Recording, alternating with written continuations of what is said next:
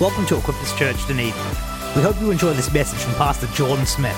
For more information, check out equipperschurch.com. But for me, my experience of doing church online, there's some positives, There's some benefits. There's some real benefit for the preachers, just quietly, just between you and me. When you're doing church online, you know how you watch the service online.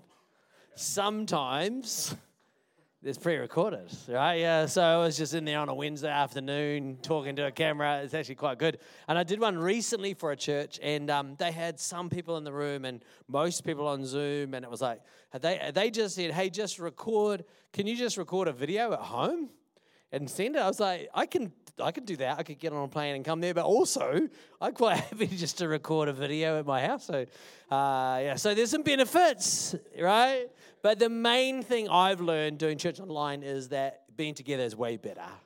It's just way, way, way better. I work online by myself at home all the time as well, and I've learned as well that that's not much fun either. So it's actually being together with people is really important. In fact, lots of studies show as well that humans as social animals, right? So the animal we're most like, guesses?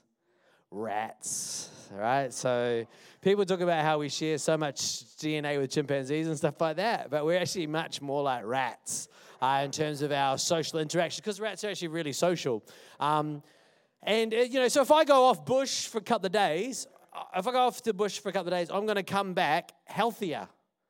Right, I'm actually going to come back healthier. If I go for 2 years, I'm actually not going to be very healthy when I come back, right?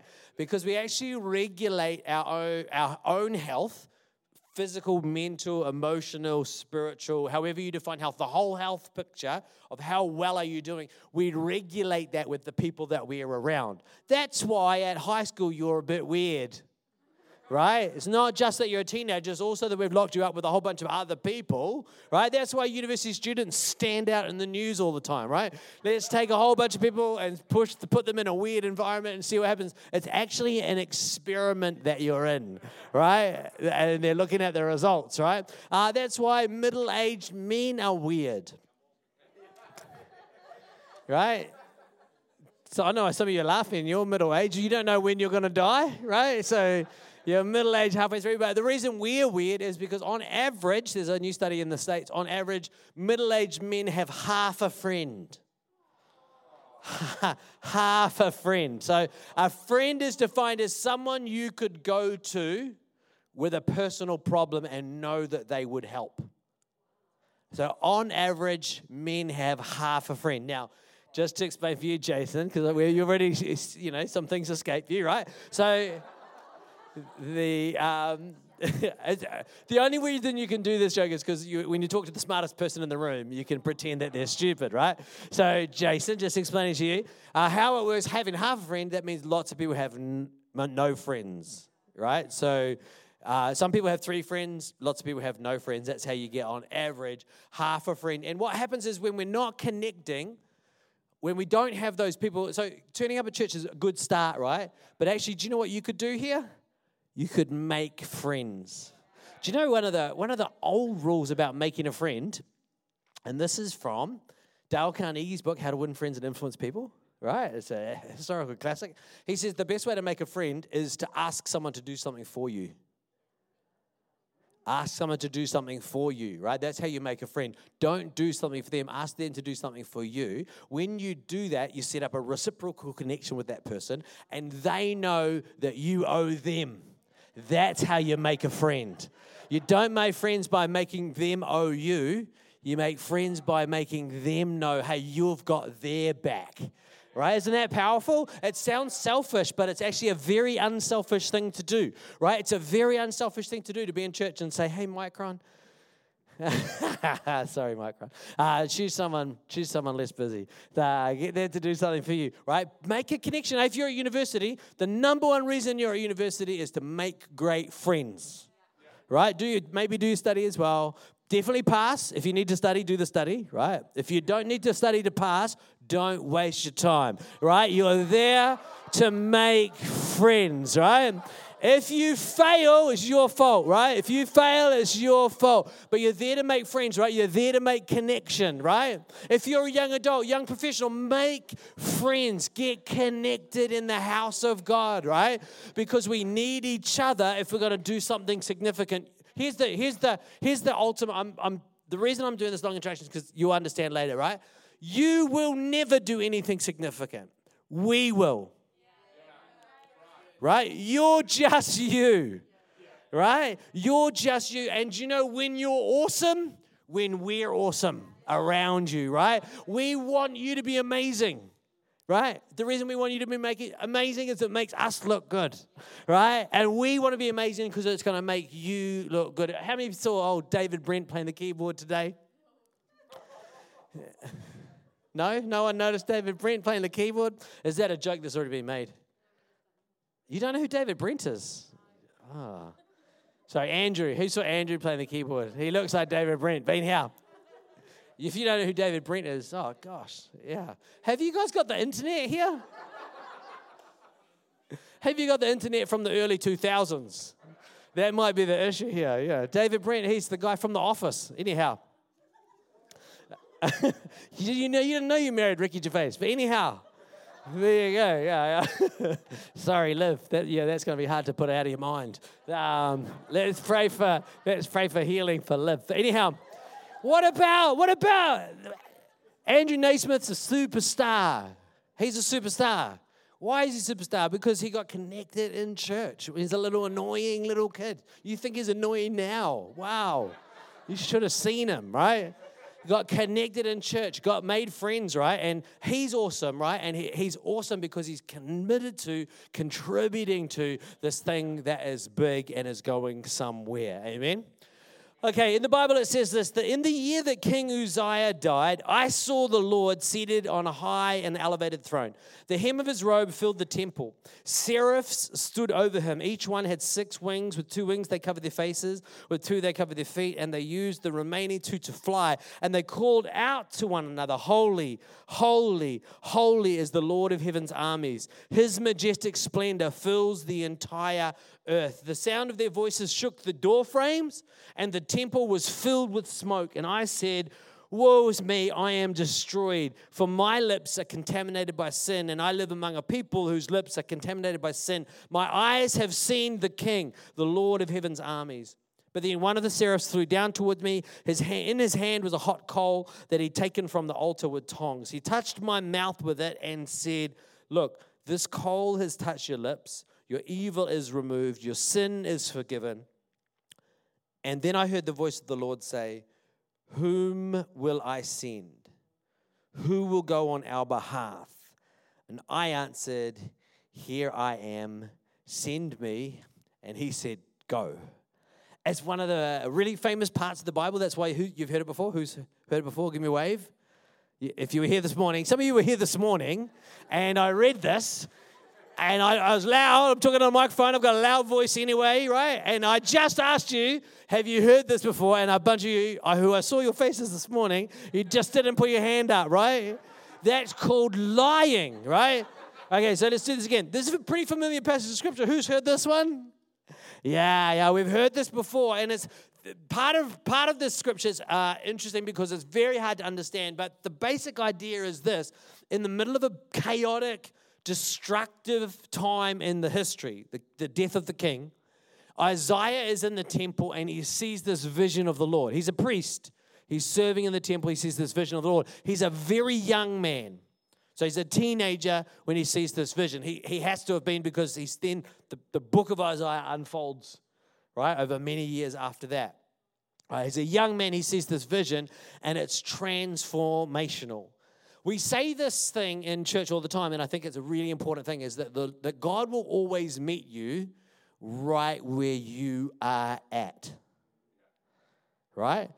That's, where God is? So the thing that causes all the things to be, right? We know him as a person. So the person who causes everything to be. Everyone in the world knows that things exist. Right? Some people would disagree with that, but they're a long way away from understanding faith. right? If you think that the whole world's an imagination, there's a really growing movement of people who believe that the whole earth, all of existence is a computer simulation that we're part of, right? But these are people who watch Matrix too young, right? So that's why they have those age restrictions on them, right? But we're not in a computer simulation. We're in a world created by a person. We know that because it's such a personal world. Rats have social interaction, right? Right? Trees appear to talk to each other and warn each other. How do they talk to each other? The latest science is, it's not science, hypothesis is that trees speak to each other via the fungus that grows within the ground, right? So the animals, the fungus, the animals or the plants, nobody knows, right? That's how trees talk to each other. So if you cut one tree down, there'll be a change in the behavior of the trees miles around. They know about, right? So that's the world we live in, right? And this God who causes that world to be is clearly a person, right? An interrelatable person, right? Because we can see so much person and personality in the world around it. It's more than us projecting it onto the world. We can see it in the basics of how trees work, how rats work. There's these interrelationships from planets to particles. These interrelationships speak to the fact that it's a person who causes everything to be. And the place you can find him, the place where he is most accessible, is the place where you are at. But you're not there. So you know that place where you're at?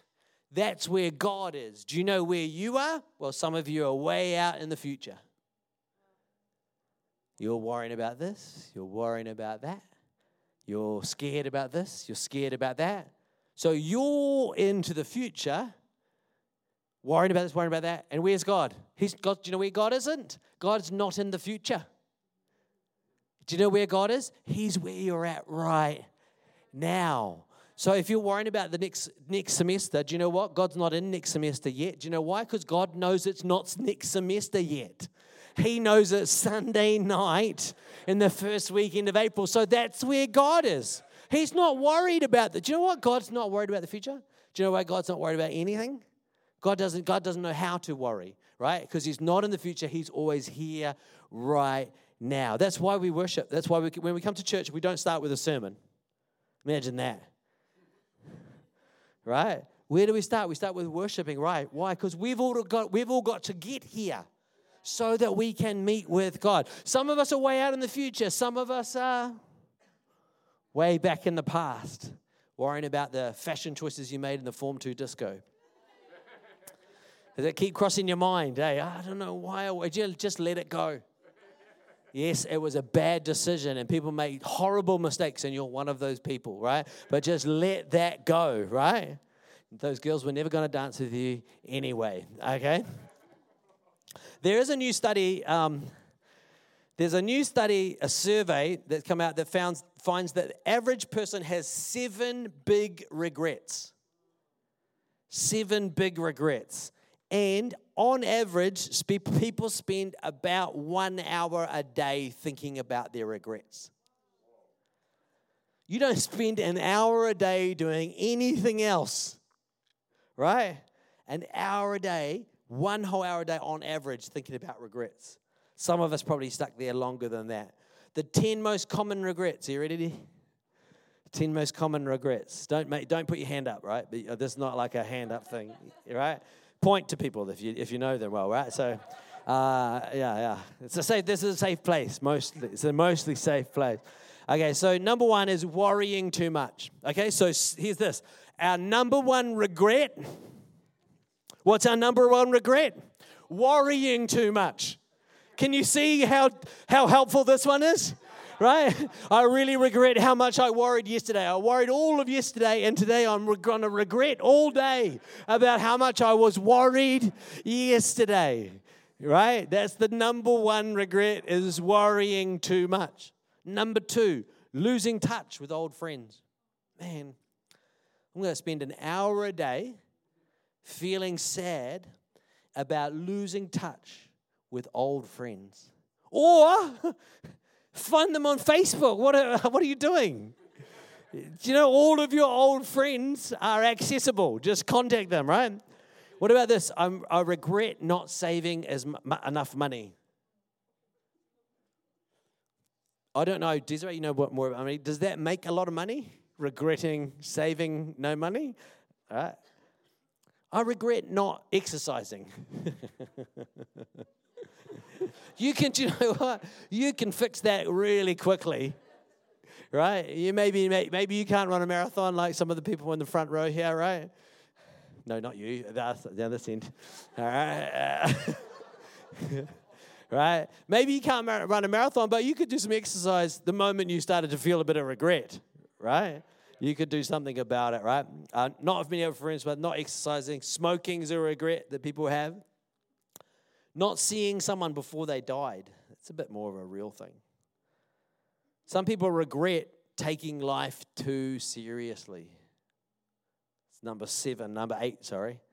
And number 9, the last one on my top 10 list. Some editing may be required, but a lot of people regret not learning to play an instrument. There you go. So we have these regrets. Now, God's always right where we are. In the book of Acts, chapter 2, it's really interesting. It tells the story where the Holy Spirit comes, and it describes the disciples, the apostles, and others, 120 people in an upper room praying, right? Which is why every prayer meeting since then has been called the upper room prayer meeting, right? An upper room praying. Doesn't matter if it's a basement, doesn't matter where it is. It's the upper room prayer meeting, right? Because we're going to reenact this thing, right? We're going to make it happen, right? So they're praying. And Jesus had told them, don't leave Jerusalem until the Holy Spirit comes. In a few days, Jesus said, in a few days, the Spirit will come. 60 days later, they're praying in the upper room. Who was running late? The Holy Spirit was running late. I find it hard to believe that the creator of the universe was slow in arriving. I think perhaps the 120 were in the upper room, but they weren't there. It took a long time for everyone to arrive, because that's where God is. Number one tool when you're feeling anxious is, why don't you stop being out there and just start being here? Be in the space where God is. Be in the space where His presence is. Number one tool when you're feeling regret and hurt is to be here now, right? Be in the space that you're in, right? Think about the space that you're in. When you're sitting in church, think about the space you're in. When you're in a lecture, think about the room that you're in. When you're lying in your bed, think about the bed that you're lying in. Don't think about the Form 2 disco. Don't think about semester number 2. Think about, hey, I'm lying in my bed. It's time to go to sleep, and God's present with me. Amen?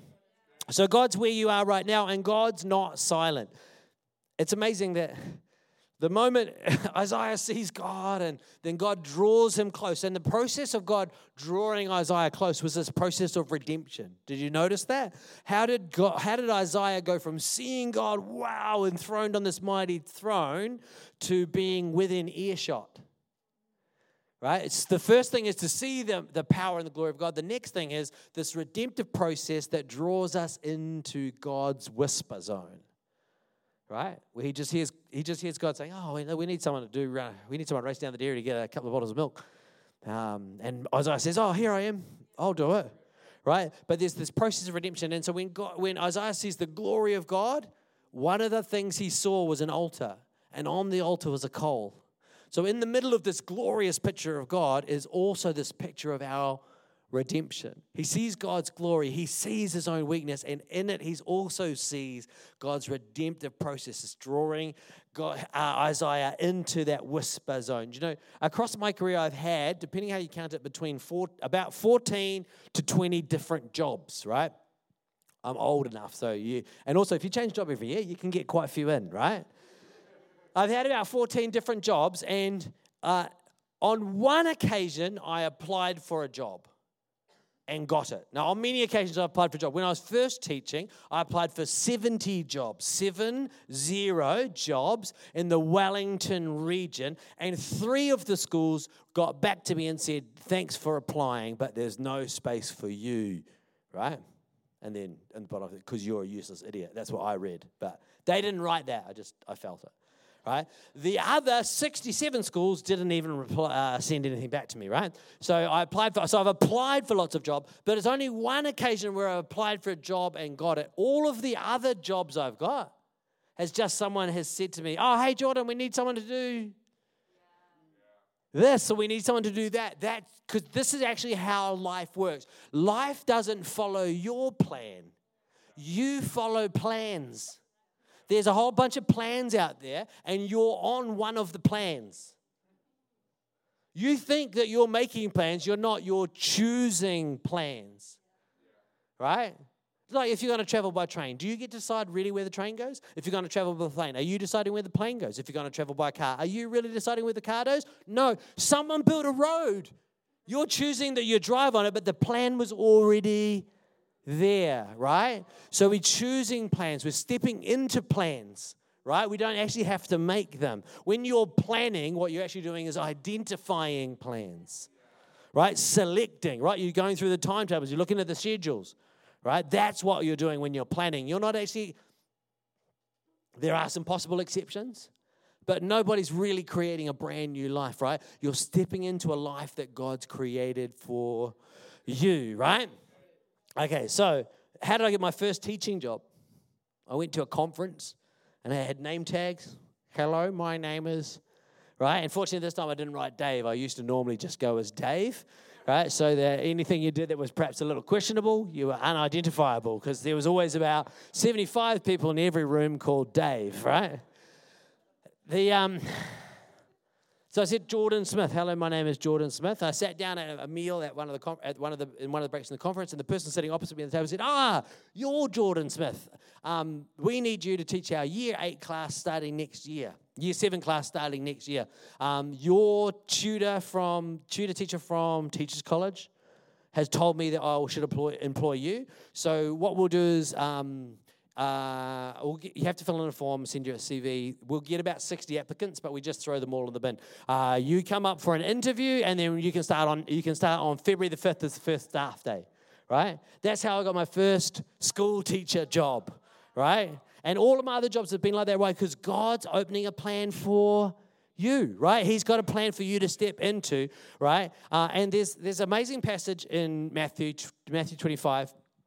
And it talks about the parable of the talents, right? Give me a wave if you know the parable of the talents. Okay, put hands down. Put your hand up if you don't know the parable of the talents from the Bible. Yeah, okay, homework. Thank you for putting your hands up, boys. In Matthew chapter 25, you need to read it before you go to bed. Is that all right? I'm going to find out somehow. I'm going to find out, right? Yeah, there'll be some. Yeah, anyhow. In the book. The reward goes to the people who had 5 talents and 2 talents, right? The reward goes to them. And it says this interesting word. It says that the one who got 5 talents, he took the 5 talents and he immediately went and traded with them, right? So he engaged in the world, right? So he took the talents and he stepped into the thing. Every time, I'm speaking, there's students in the front row, the second row here, right? University students, right? You need to be really, really careful about views of the world, intellectual constructs, patterns for behavior, patterns for assessment or understanding. You need to be really scared about any of them that are built on a constant, right? They're designed around a static, right? A classic one is Marxism. Rich people have the money. We need to take the money from the rich people and distribute it to the workers, right? That's based on the static, that money is somehow static and it's in the rich people's hands and we can take it from them. But no, the whole thing's all moving, right? Rich people are becoming poor, poor people are becoming rich. The whole thing's moving all the time. There's no definable groups, right? So be real careful about those fixed things because the kingdom of God's in the movement.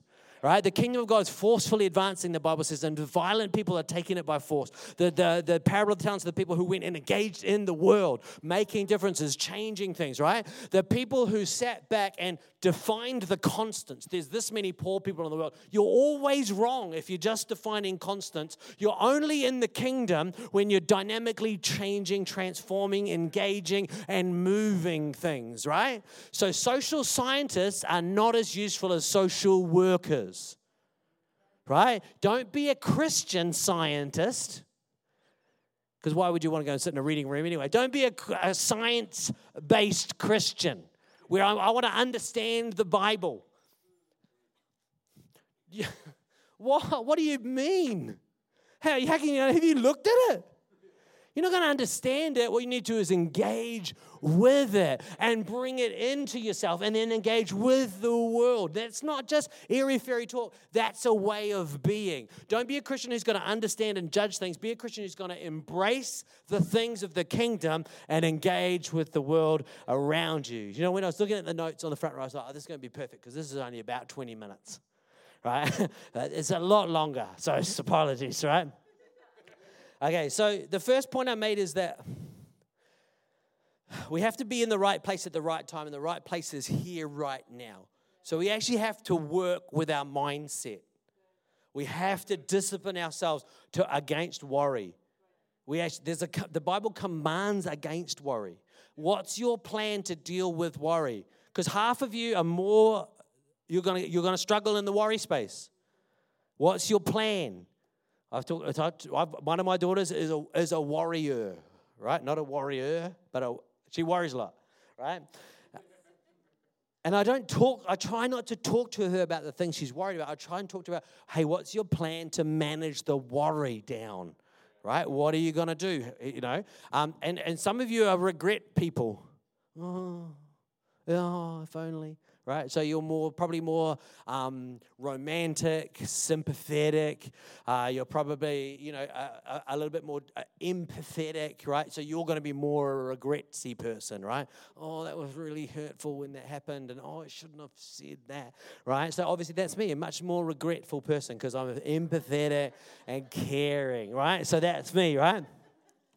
But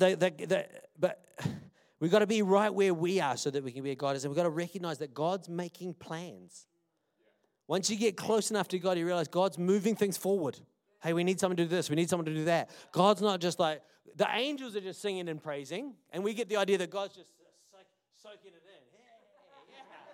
You know I'm good, right? He's not. They're praising God. We're praising God all the time because He's at work. He's moving things. He's getting stuff done. We're cheering a champion in battle. We're not cheering just the king on the throne, right? God's moving. God's at work. Now, the next thing is this. Send me. That's what Isaiah says. He says, send me. Come on, that's if you're at university, that's because you want to be sent somewhere. You might think, I just want to get a degree. No, you want to do something, right? If you've got a job, if you got up in the morning, why did you get out of bed today? You didn't have to, right? Unless your mum, if you live with your mum, obviously, then she's going to. So that's why Jacob got out of bed, obviously. But you didn't have to get out of bed. Come on, why are you standing up here? Why are you giving your time to sing on the stage here? I'm looking at an actual person, trying not to make him feel too awkward. But why are you up here standing on stage? No, the reason you're up here standing on stage is not because you love singing. I hope that you love singing because you're good at it, right? But you're up here because there's a thing in you that wants to be part of the thing that's moving things forward, right? There's a thing in us that wants to be part of it, right? But send me is not the same thing as endorse me. Lots and lots of Christians pray prayers to God that say, endorse me and I'll go. Get behind my plan. Do you know, God's looking for investors. He's not looking to invest. God's not looking to invest in your life. He's looking for you to invest in His plan. Right? We get mixed up. Hey, God, I've got this great idea. We've got a business plan for God, and they got a pitch deck, right? And we got other people getting behind us. God, we got the devil. He's in this. No, hold on. Sorry, no. No, we're trying to get God to buy into our plan. Are you trying to get God to buy into your plan? Are you trying to, or are you looking? Hey, I just want to be close to God and hear what His plan is, right? Micah chapter 6 verse 8 says, He's told you what is good and what the Lord really wants from you. He wants you to carry out justice to love faithfulness and to live obediently before your God. Isn't that cool? Okay, I'm going to speak to a couple of things here, right? So just brace yourself. Curmudgeon about to talk, right? Carry out justice is not the same as fighting for justice. Can you hear this? They're really different things. For me, carrying out justice is me being just. Right? It's not me. It doesn't say judge the world and scream at it for justice. Right? There's a lot of that goes on, right? A lot of people screaming for justice. That's not necessarily God's plan. What's definitely God's plan is that we carry out justice, right? Yeah. Okay. What does it mean for me to carry out justice in my sphere, in my part of the world? Right? I'm a not very influential person. Right? My opinion about the role, the rights and unrights of the vaccine mandate, irrelevant.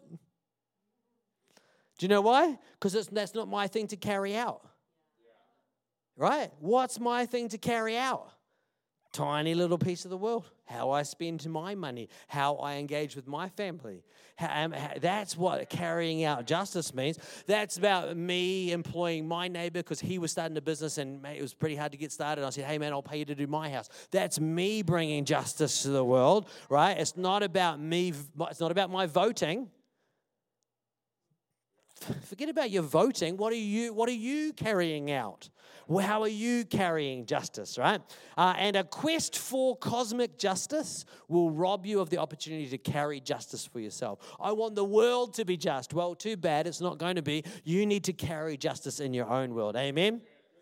What about loving faithfulness? To love something means you sacrifice for it. So I love faithfulness. Right? I love faithfulness, so I sacrifice for it. Okay? So, my 17-year-old son, rostered to play music at Equippers Church Wellington. Every couple of weeks, he has to get up really early to get there for pack-in. Right? I love faithfulness. So, do you know who else gets up really early? Right? Because I want him to learn. I'm making sacrifices so he can learn faithfulness, right? What about this? I love faithfulness. God wants me to carry justice and love faithfulness. That means I'm going to make sacrifices so that I can hold to my own commitments. So when I make a commitment, I'm then going to sacrifice around it, right? Because I love faithfulness. I don't just like the idea of it. Right? I actually love it, so I'm going to sacrifice for me to make my own commitments. And the most important commitments you make are the commitments you make to yourself. And to live obediently with God. Walking humbly with God is that, and that's the other translation of that is walk obediently with God, walk humbly with God. Do you know who's bigger than you? Well, God is. Right? My favorite thing in the world at the moment, my absolute favorite thing in the world at the moment is Twitter. Right? Because on Twitter, people with 3 followers are telling the whole world how to think. Right? I'm just like, you don't really know, eh? Right? Oh, I'll tell you what, everyone's got a blue and yellow flag. Everyone's got a Ukraine flag, eh? Right? Do you know anything about Ukraine? I don't. I'm just like, are you sure? I'm not sure this person. They're 15. I don't think they know anything about Ukraine, right?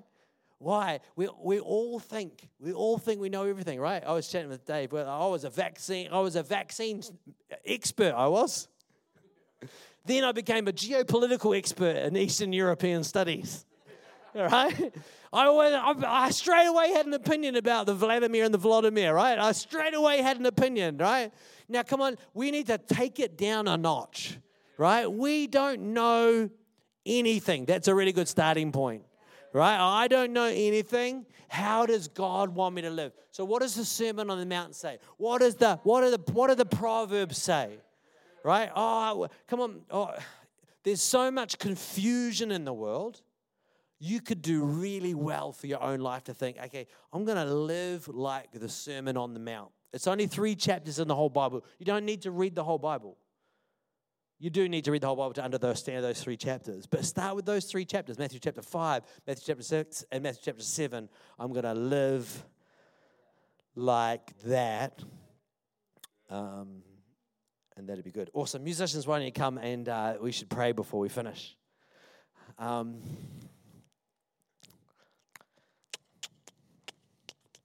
first time I was in Dunedin, the first time I connected with this church is in 2004 or 2005, one of those 2 years. I believe it was April. I think it was like Easter time, 2004 is my guess.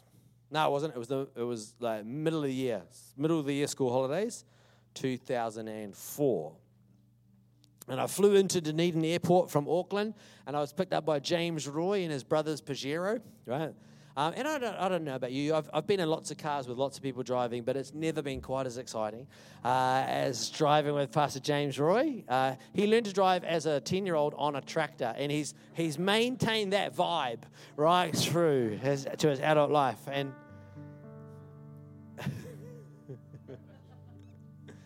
no, he can make any car feel like it's a tractor falling off a cliff. And do you know, since then I've been here for church things every year more than one time. Every year since then. James picked me up from the airport, and then who was it? Someone from here. I thought it was one of the Bathgates, but it wasn't. They were too young to drive. It was somebody else. I can see his face, but anyway, he drove us up from here to Timaru, stopped at Palmerston for a giant ice cream. And we were going to Timaru for a youth event. It was like 45 weirdos in a room up above a Whitcoulls in Timaru, right? It was an upper room though. Can you see the significance of this? All right. There was lots of famous people there, lots of names of people. Dave Whitaker was there. Ben, you would have been too young. You would have been at school still, maybe. I'm trying to think who else was there. That couple who went to Sydney were there. A bunch of people. Whole bunch of them. I can see them in my mind. I don't know. I could find them on Facebook for you. Right? But do you know about all those people that were in that room? Do you know what all of them have done? They've gone and done stuff. Some of them have done stuff all over the world, right? But they were in a space, and we worshiped together, we encouraged each other, and we did that over and over again on Sunday and Wednesday nights here. I think it was the university thing, and on Friday nights with youth. And in this space, you got to recognize the significance of what's happening right now, right? We're not building something for the future. Do you know what we're doing? We're connecting with the plan of God now, right? Because God's not in the future. God's here now. He wants to move in our world. So why don't we stand to our feet? And the musicians are going to play. And I think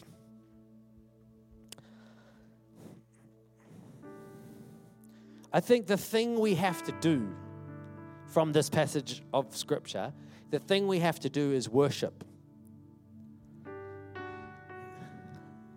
Because Isaiah sees God, and pretty much God takes care of everything after that. God redeems him with the coal, and God speaks to him, and then God sends him, and he has this career writing the book of Isaiah, but also living that book. As a historical figure, we don't know much about Isaiah's life. We've got his writings, but we have this story of his revelation where God initially called him. What does the word worship mean? It's got this connection to sacrifice. It's really important. So worship costs something. There's an immediate cost to worship, right? And worship doesn't pay you back, right? So think about the old school sacrifice where they burn an animal, right? That's the end of that animal. Right, and then you carry on with the other animals, and you carry on your farm. So there's a cost associated with worship. But one of my favorite definitions of worship that, it's a long story where I heard this, but There's a guy who's a French-Canadian Orthodox Christian icon carver. So he carves his name. Anyway, thanks to the YouTube. Hey, how good is the internet, right? You can meet this guy, right? And he said this. He says that worship is attention. Whatever has your attention is God. That's the thing you're focusing on. That's the thing you're focusing on is also the thing that you're looking to. Right? So let's think about the world that we live in. What is it fighting for? What is it trying to get off you all the time? Your attention. Look at this TikTok video. Well, how enriching was that? The guy falls off a ladder. Awesome. Right? But I was talking to Pastor Will, you start watching those crazy TikTok videos. We like watching people get hurt on the internet. So kids falling over, bicycle accidents, just stuff, general motorbikes collapsing on people. My favorite ones are where people swing out on a swing. And you're like, that person's not going to be able to hold their own weight. And you know it's going to happen. They swing and whoosh, and stand on the ground. I'm just like, yay. Next one. 45 minutes later, hey, you've just been watching people hurt themselves, right? The world is the powers of the world are trying to capture your attention. But Jesus deserves it, right? So why don't we Thank you for listening to this message recorded live at Equippers Church, Dunedin. We pray that it blessed you. For more information, please check out equipperschurch.com.